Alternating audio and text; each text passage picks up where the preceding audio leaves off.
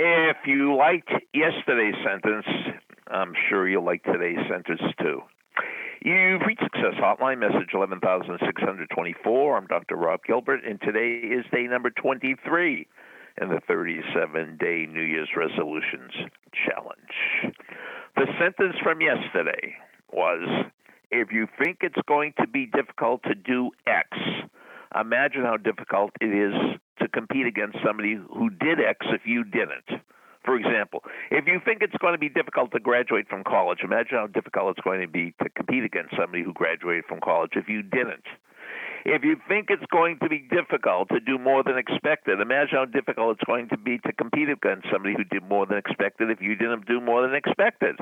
If you think it's going to be difficult to go to the gym and work out at 6 a.m., imagine how difficult it's going to be to compete against somebody who did it if you didn't. So that was yesterday. Today, Tom Hopkins, the Champion's Creed. I am not judged by the number of times I fail. I'm judged by the number of times I succeed. And the number of times I succeed is directly related to the number of times I fail and keep on trying. I am not judged by the number of times I fail. I am judged by the number of times I succeed.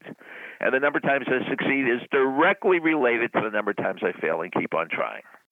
I am not judged by the number of times I fail. I am judged by the number of times I succeed, and the number of times I succeed is directly related to the number of times I fail and keep on trying.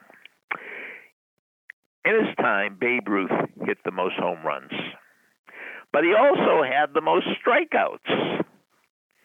So once a sports writer said, Babe, what do you think about when you strike out? He said, I think about hitting home runs. I am not judged by the number of times I fail. I'm judged by the number of times I succeed. And the number of times I succeed is directly related to the number of times I fail and keep on trying. You ever hear of Cy Young? In baseball, they have a Cy Young Award for the best pitcher in the American League and the best pitcher in the National League. Who is Cy Young? Well, Cy Young holds a record for most number of wins by a pitcher in a major league career. But he also holds the record for the most number of losses in a major league career. I am not judged by the number of times I fail. I am judged by the number of times I succeed, and the number of times I succeed is directly related to the number of times I fail and keep on trying. As you might know, Pete Rose set the major league record for most number of hits in a career. But before he set the record for most number of hits in the career, he set the record for most number of outs in his career. I am not judged by the number of times I fail. I'm judged by the number of times I succeed. And the number of times I succeed is directly related to the number of times I fail and keep on trying.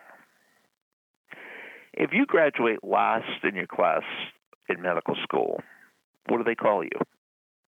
Doctor. You know what I'm going to say next, but I'm not. Message over. Thanks for listening to the Success Hotline with Dr. Rob Gilbert on the Ironclad Content Network. You can email Dr. Gilbert at sendmeastory@aol.com.